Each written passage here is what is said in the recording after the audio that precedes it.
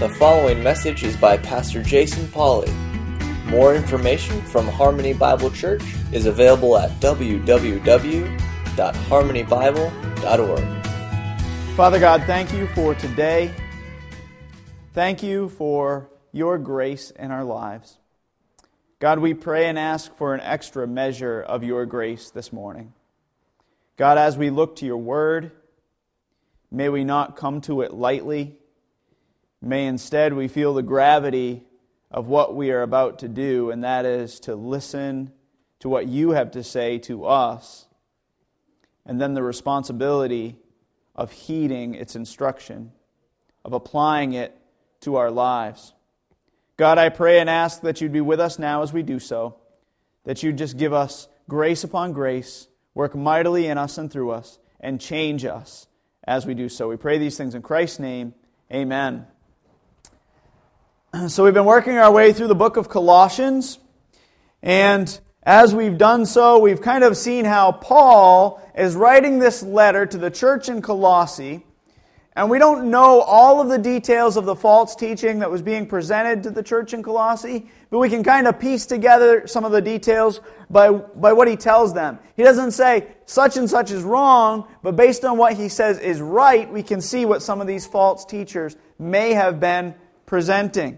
And overall, the book of Colossians is all about the supremacy of Christ, that Christ is enough, that they need not find some deeper knowledge, that they need not bow to some legalistic tradition, but instead that Christ is enough. And these false teachers are coming in and they're blending, more than likely they're blending some sort of pre-Gnosticism, this idea that the body is evil but the spirit is good, with this Jewish legalism. And Paul says, no, you have Jesus. You have Jesus, and He is all that you need. So today's message, as we look at today's message, I originally was going to preach through Colossians 2, 11 through 15, and I got into the message and I realized I bit off way more than I could chew. So we're going to back up. I think we're just going to do Colossians 2, verses 11 through 12. We're going to tackle two whole verses today. And today's message, really, there's not a lot of commentary by me. There's a lot of Scripture. And I know that may not be as entertaining. However, I firmly believe that if anything is going to change us today, it's probably not going to be my words. It's going to be the words of Scripture. It's going to be God's Word. So I praise Him for that, for Him bringing a lot of these cross-references to mind and these developing this theology of what the whole Bible says in relation to circumcision and baptism, which is what we will be talking about. And today's message is especially appropriate as we think of yesterday being Independence Day.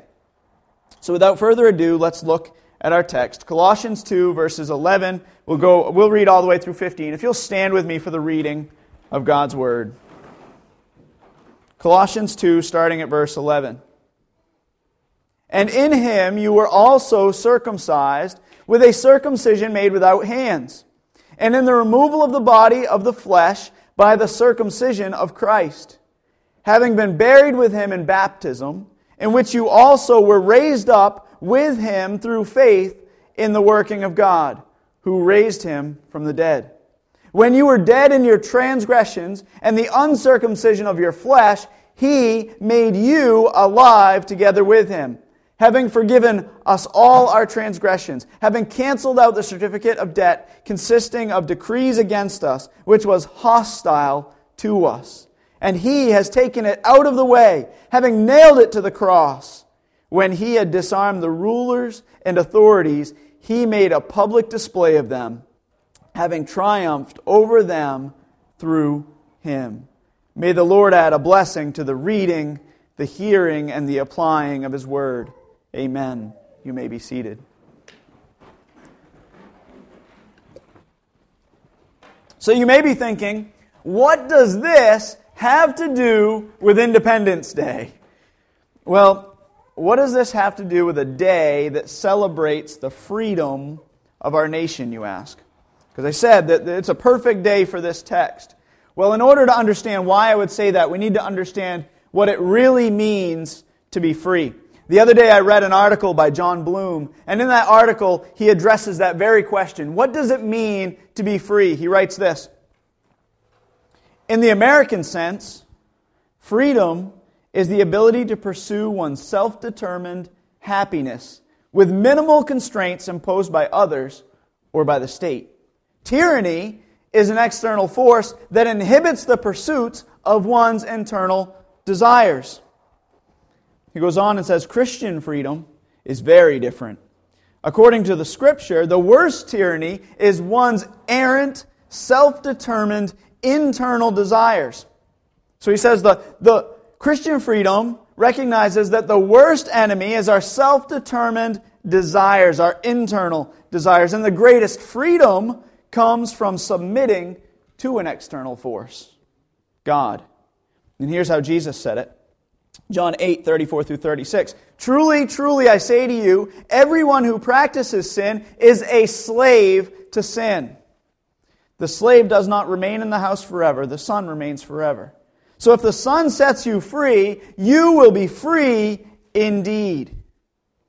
He goes on and says, internal sin is the worst tyrant, and the external Son is the most wonderful liberator.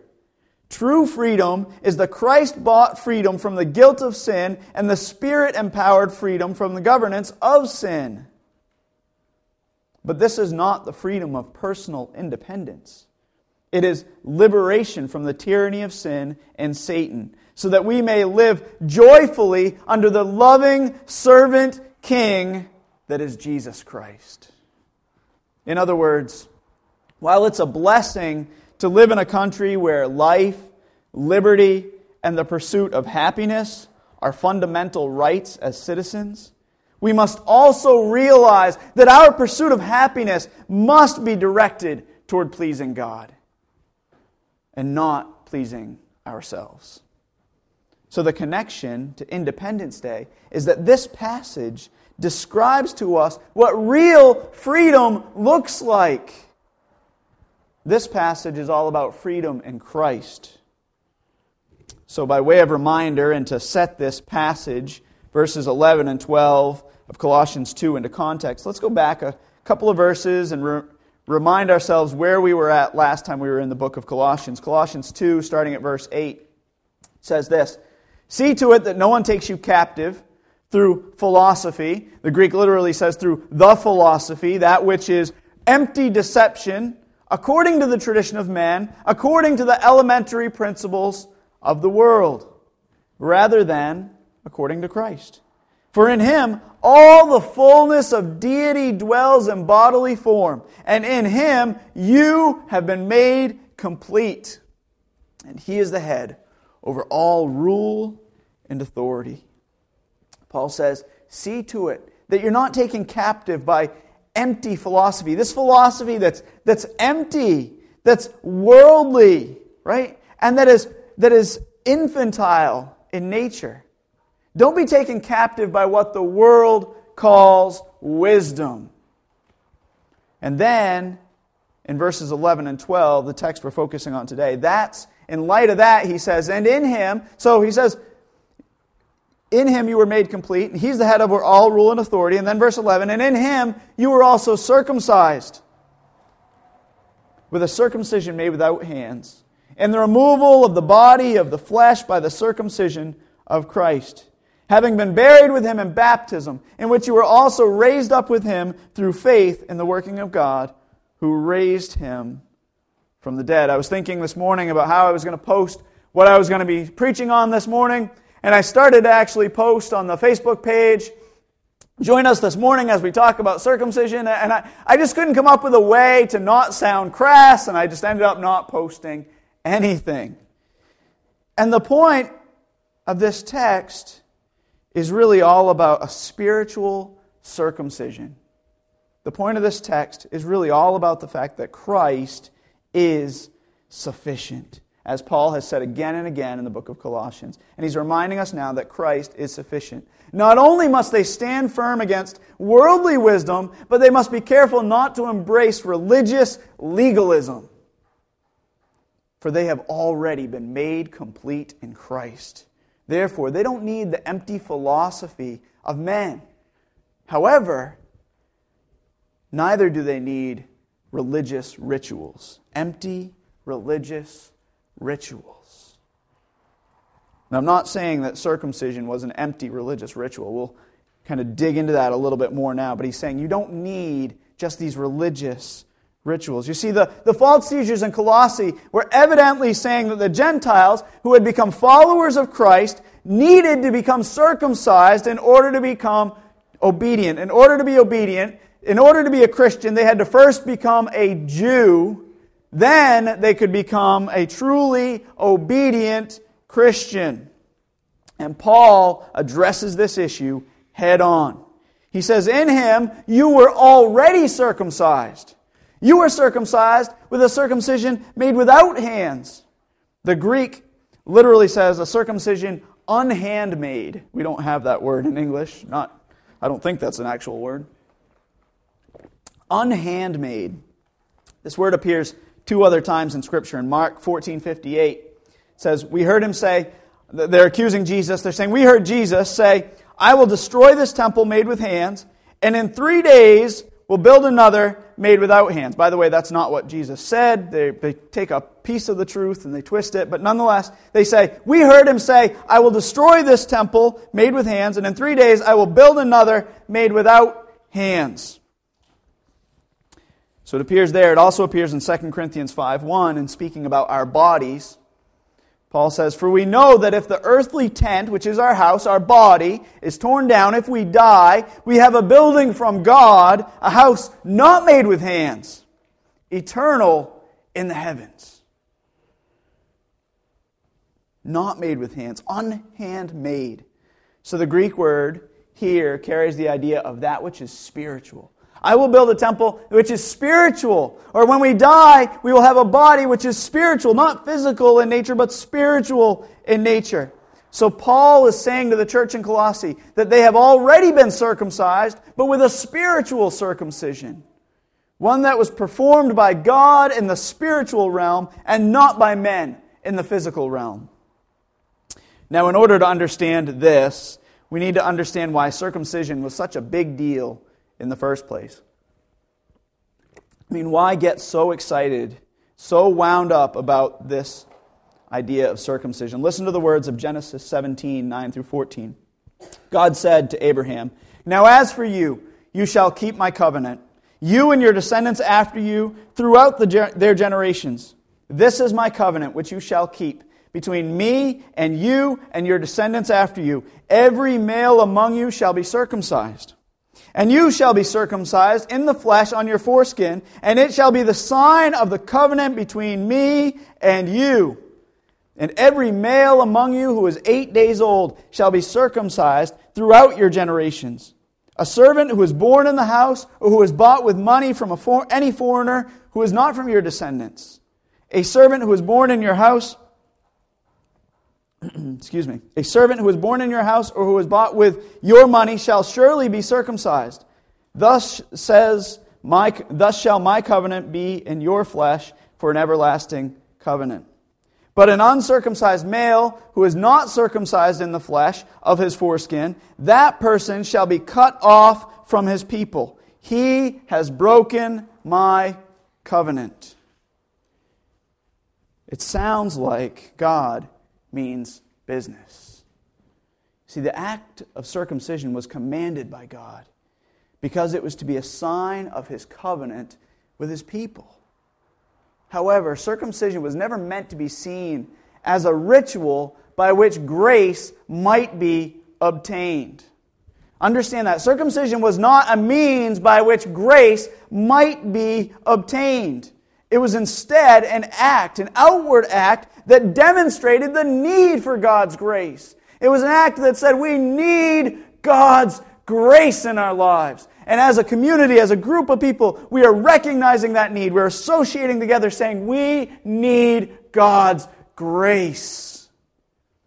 John MacArthur says it well when he says, circumcision was only the outward demonstration that man was born sinful and needed cleansing. He goes on to describe the actual process of circumcision and says, This process was a graphic way to demonstrate that man needed cleansing at the deepest level of his being.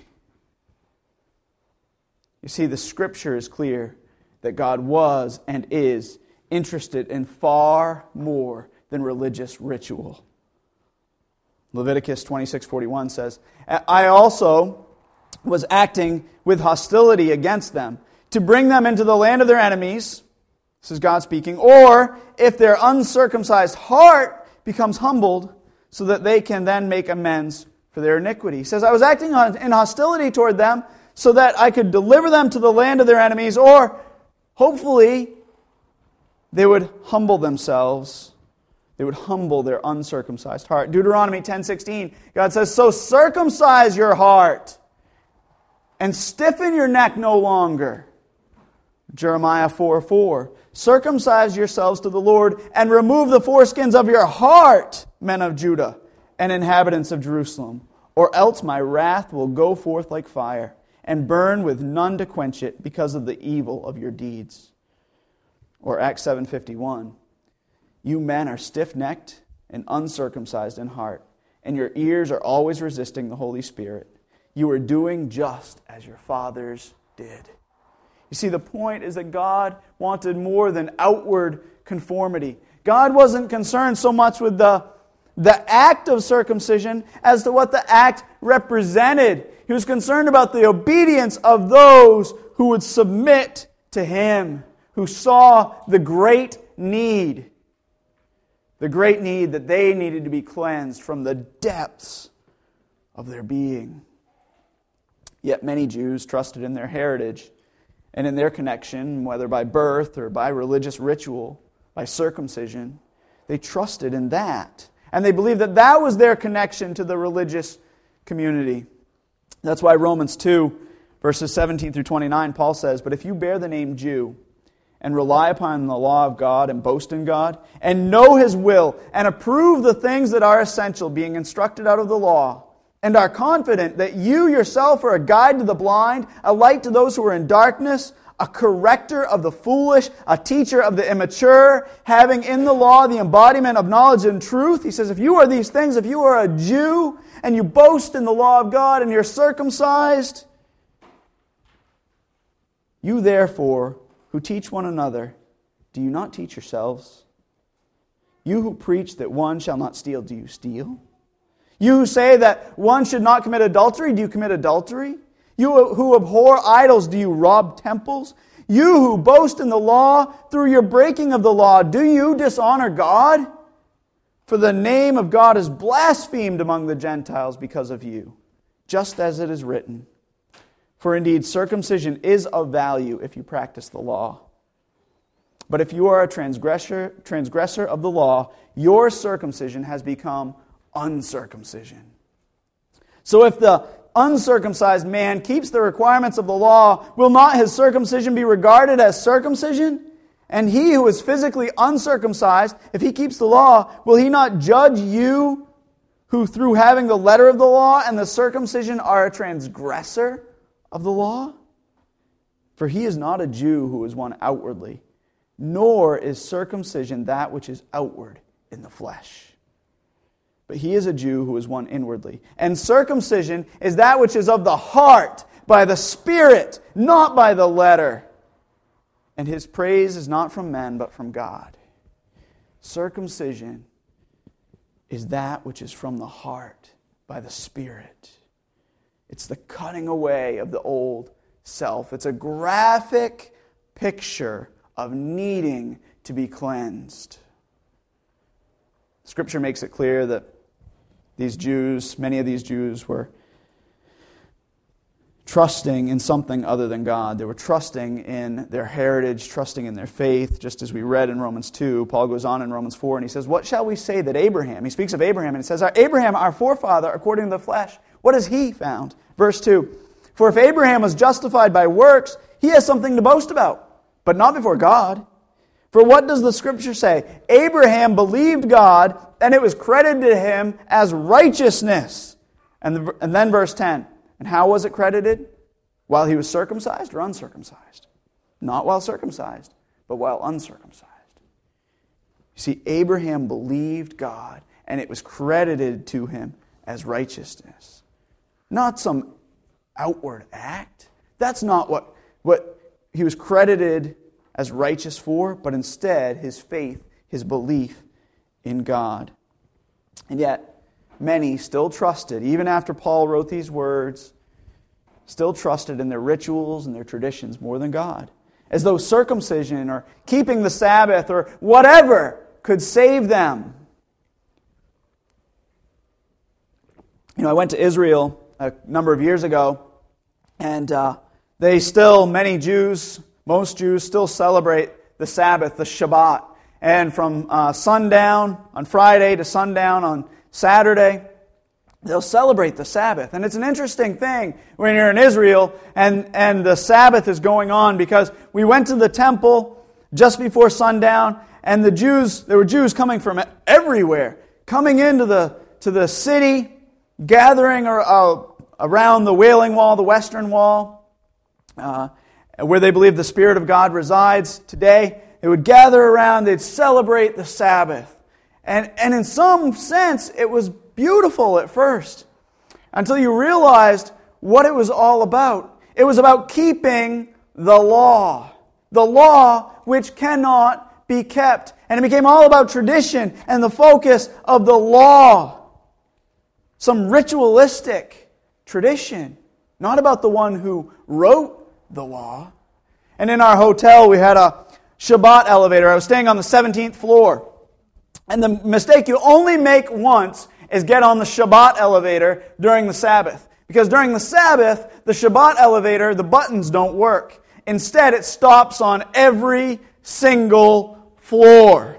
So the way that works is, if you're a Jew, you know that during the Sabbath, there's a little sign that says Shabbat elevator, and you get on the Shabbat elevator, because if you push a button, the buttons don't work, therefore it's not work. You're safe, you haven't violated the Sabbath, and you're not working. The elevator stops on every single floor. Well, when you're on the 17th floor, eventually you realize by the 3rd or 4th floor it's time to get out, go to the Gentile elevator, and do some work, right? And you push the buttons. And when you go to your hotel room, you actually get there, there's a Shabbat switch, so that you can flick a switch which sets everything in its current position. So if it's on, it stays on. If it's off, it stays off. That way, because what happens when the power goes out, folks? What do? Well, we all do it, right? You walk into a room, you flick the light switch, right?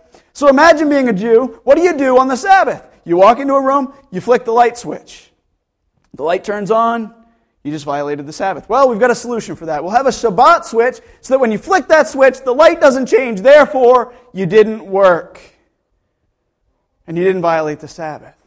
And it just becomes all about this legalistic tradition. And when we're there, and it's after sundown, and there's an Israeli guard who's standing there with his machine gun, rightfully so, right, protecting the people. And I said, what about him? He's Jewish, right? He's working on the Sabbath. And the tour guide said, well, that's different. He's saving lives. And I said, I knew somebody who saved lives on the Sabbath once. They crucified him. Didn't go over well.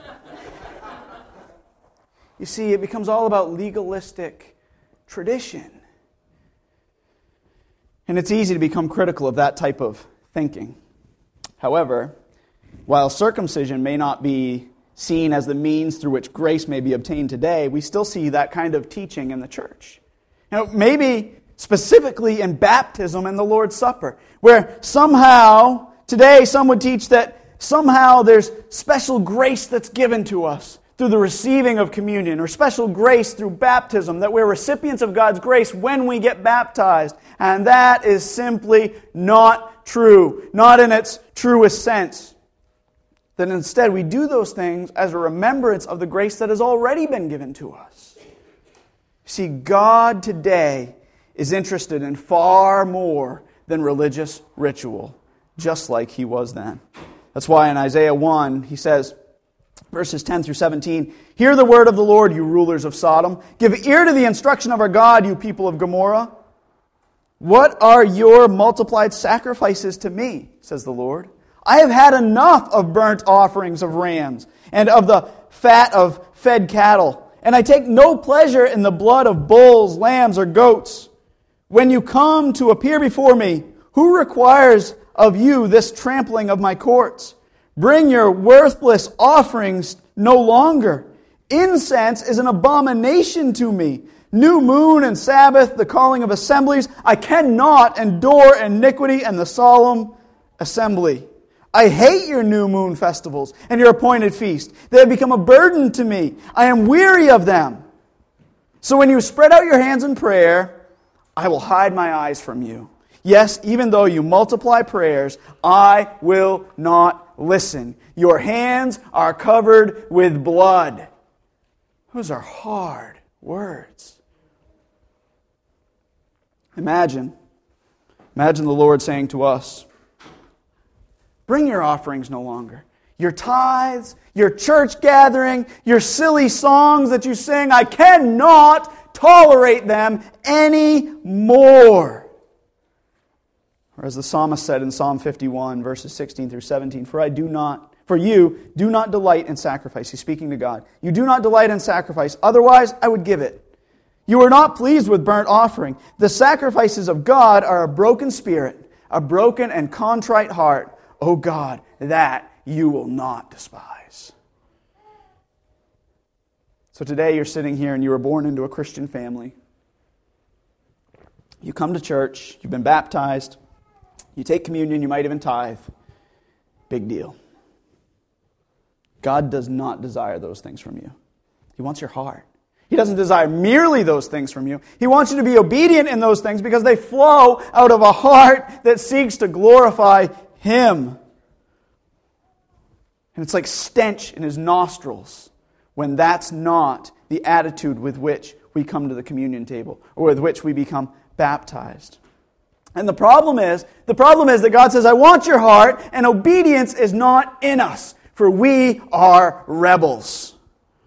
Psalm 2:2 says, The kings of the earth take their stand, and the rulers take counsel against the Lord and His anointed. And we are just like them. Yes, you are just like President Obama. Right? The king of the earth. The rulers of the land. You take your stand against Him and His anointed. We do it all the time, folks. John 3:6, That which is born of flesh is flesh. But that which is born of the Spirit is spirit. Or Romans 8:8, those who are in the flesh, they cannot please God. For Romans 3 tells us that all have sinned and fall short of the glory of God. You see, in this passage here in Colossians communicates this inability to please God by telling us we were dead spiritually. So how is this problem going to be fixed? Well, Christ is the only one who can fix it. He is the one who circumcises hearts. He is the one who removes our body of flesh, our fleshly desires and our ways, and He gives us a new heart. You see, in our natural state, we are dead in our trespasses and sins, and that's why the Lord Himself said, you must be born again, because you are dead. I've actually had someone say to me, oh, you're not one of those born-again Christians, are you? I used to have a license plate on my motorcycle that said born again. And said, you're not actually one of them born again Christians, are you? And I said, oh, I didn't know there was another kind, right? Because there's no other kind of Christian. According to Jesus anyway. Jesus in John 3 says, Now there was a man of the Pharisees named Nicodemus, a ruler of the Jews. This man came to Jesus by night and said to him, Rabbi, we know that you have come from God as a teacher, for no one can do the signs that you do unless God is with him. And Jesus answered and said to him, Truly, truly, I say to you, unless one is born again, he cannot see the kingdom of God. And Nicodemus said to him, How can a man be born when he is old? He cannot enter a second time into his mother's womb and be born, can he? And Jesus answered, Truly, truly, I say to you, unless one is born of water, born of natural birth, and born of the Spirit, born of spiritual birth, he cannot enter the kingdom of God. That a natural birth is not enough because we are born into this world dead in our trespasses and sins. The cutest little baby is born dead in their trespasses and sins, and they cannot enter the kingdom of God without His grace. And that's why He says, You must be born not only of water, not just a natural birth, but also born of the Spirit. For you, Nicodemus, are spiritually dead. So let's get back to our text. Colossians 2, verses 11 and 12. He says, and in him you were also circumcised with a circumcision made without hands, a spiritual circumcision. A circumcision that's not made by men, but a circumcision that has been made by God. Not a circumcision of the flesh, but a circumcision of your body of flesh, your fleshly body, your evil desires. He says this has happened in the removal of the body of flesh by the circumcision of Christ, the severing of, the removal of your old self, having been buried with him in baptism, and also raised with him, having been made new, no longer as a servant to the flesh, but now as a servant to God. So how does this happen? Well, not by the ritual of circumcision, not even by the ritual of baptism. For just as the circumcision described is spiritual in nature, so is the baptism in this text. Paul's not talking about the act of water baptism, but instead that which is a representation of spiritual baptism. That which is a representation of the real act in our lives. So my loving Presbyterian friends would get this wrong, and they would say, well, here's the thing. This verse is talking about how baptism replaces circumcision. It's a sign of the covenant. And I'm saying, no, he's not even talking about circumcision. He's talking about spiritual circumcision and spiritual baptism. Let's not get this messed up. He's not talking about spiritual circumcision and the act of water baptism. Sure, the act of water baptism is on his mind, but he's talking about baptism, real baptism, baptism by the Holy Spirit. That to which water baptism merely points back to. So when we baptize, we'll say, this is an act of obedience that represents that which has already happened in the life of this believer. He's talking about the act that has already happened. Spiritual baptism. Paul says, you were buried and you were raised up. You were baptized with him. Not through water, but through faith, he says. Through faith in the working of God who raised him from the dead. The baptism he is talking about is not infant baptism, not even believer's baptism. It's spiritual baptism, the baptism that happens the moment you are regenerated, the moment you are born again. That's what he's talking about, being born again. You died to your old self and you are raised to newness of life. Water baptism is an outward expression of an inward reality. So while there are those within Christendom who say water baptism saves, they miss the whole point of the text. And there are those who say, well, this is talking about water baptism. Baptism doesn't save. They miss the point. There are those who say, no, it is talking about water baptism, and water baptism does save, and they miss the point. You see, Paul doesn't want the church in Colossae to be fooled into thinking that they need to participate in some sort of religious ritual in order to receive grace. Water baptism doesn't save someone any more than circumcision changes someone's heart.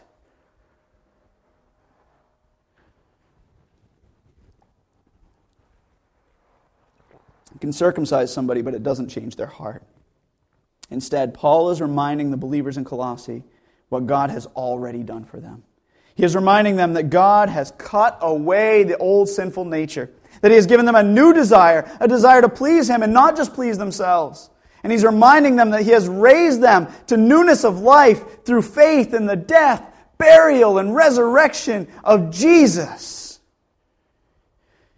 See, being a follower of Jesus and walking in obedience in water baptism goes hand in hand. Not because water baptism is a means through which you might receive grace, but instead because it's a testimony of the grace you've already received, the grace you received through faith. Baptism is a picture of dying and being raised to newness of life. So the natural reaction, once you have been baptized spiritually, is to show the world. And how do you show the world? Through water baptism. And now we need to wrap this up, getting back to the connection with Independence Day. Right? How does all of this connect with Independence Day? I pray that as you celebrated freedom yesterday, you didn't think of freedom as the ability to pursue your own self-determined happiness. Right? but instead you realize that true freedom comes from being born again. The true freedom comes from being raised to newness of life. The true freedom comes so that you can live in submission to God. That true freedom is being a slave to Christ. So how do we apply all of this both individually and corporately here at Harmony Bible Church? How do we take all of this and then apply it to our lives? Well, number one, we must be circumcised in heart and raised to newness of life. We must be born again. I don't know whether you have experienced that or not, but you need to. And today is the day of salvation. If you have not been born again, today is the day to experience that. Today is the day to fall on your face before God and say, my heart is uncircumcised. I need you to cut away the old self and raise me up to newness of life, for I am dead. And before those words can even come out of your mouth, it's already happened. Because if you're uttering those words, I assure you, God has done it. We have to be freed from the pursuit of our fleshly desires. We must be circumcised in heart and raised to newness of life. And number two, we must not be subject to a yoke of slavery, thinking that we can please God with our sacrifices, our rituals, whether it be whatever it is, baptism, tithing, going to church, just going through the motions. Paul addresses that pretty clearly in Galatians 5.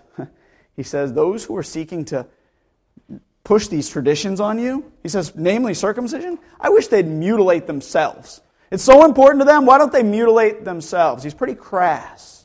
He says, these things, they're a picture of what God has done and is doing through you. They're not the grace. They're not the way in which you receive grace. So don't be subject to slavery. Don't be enslaved by these things. Somebody says, if you don't go to church every Sunday, you're not a Christian. If you don't tithe, you're not a Christian. If you don't partake of communion, then you're not a Christian. If somebody says those things, they are dead wrong. However, if you don't do those things, you have to ask, have I received God's grace? Have I been born again? Because the desire should be in me. I'm telling you folks, prior to 19 years old, this is the last place I would ever be on a Sunday morning, is here with you folks. You're nice people and all, right? But God gave me a new desire. And because of that desire, my patterns changed, my life changed. And number three, not only must we be circumcised in heart, but not only must we be born again, not only must we not be subject to a yoke of slavery, number three, we must live in submission to God, for true freedom comes from being a slave to Christ. Submission that flows from the heart. So things like baptism, going to church, tithing, they're not means by which we receive grace, but instead they're responses to the grace that God's already given us. They're the appropriate response to what God has done in us and through us. Let's pray. Father God, thank you for today. Thank you for your grace and your mercy. God, I just pray that you be with us.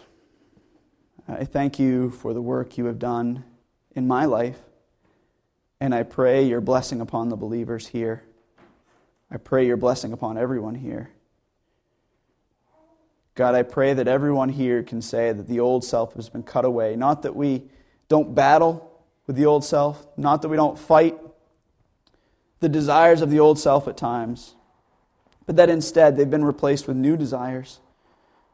That God, in some sense, we are walking every day at war with ourselves. I praise you for that. And God, I pray that that would be the reality of everyone here, that they would be born again, that they would be given a new desire, that the old self would be cut off, and that they would be raised to newness of life. And God, I pray and ask that we would all live in submission to you. Not that we would want to legalistically focus on these ritualistic acts, but instead that we would do these acts of worship out of true reverence and love for you. We pray that especially now as we come to the communion table. And God, pray your blessing upon that. May it not be seen as a means through which we may receive grace, but instead a remembrance of the grace already given to us. We pray these things in Christ's name. Amen. Thank you for listening to this message from Jason Polly, pastor of Harmony Bible Church in South Thomaston, Maine. Feel free to share this message with others, and for more information about Harmony Bible Church, visit www.harmonybible.org. God bless, and to God be the glory.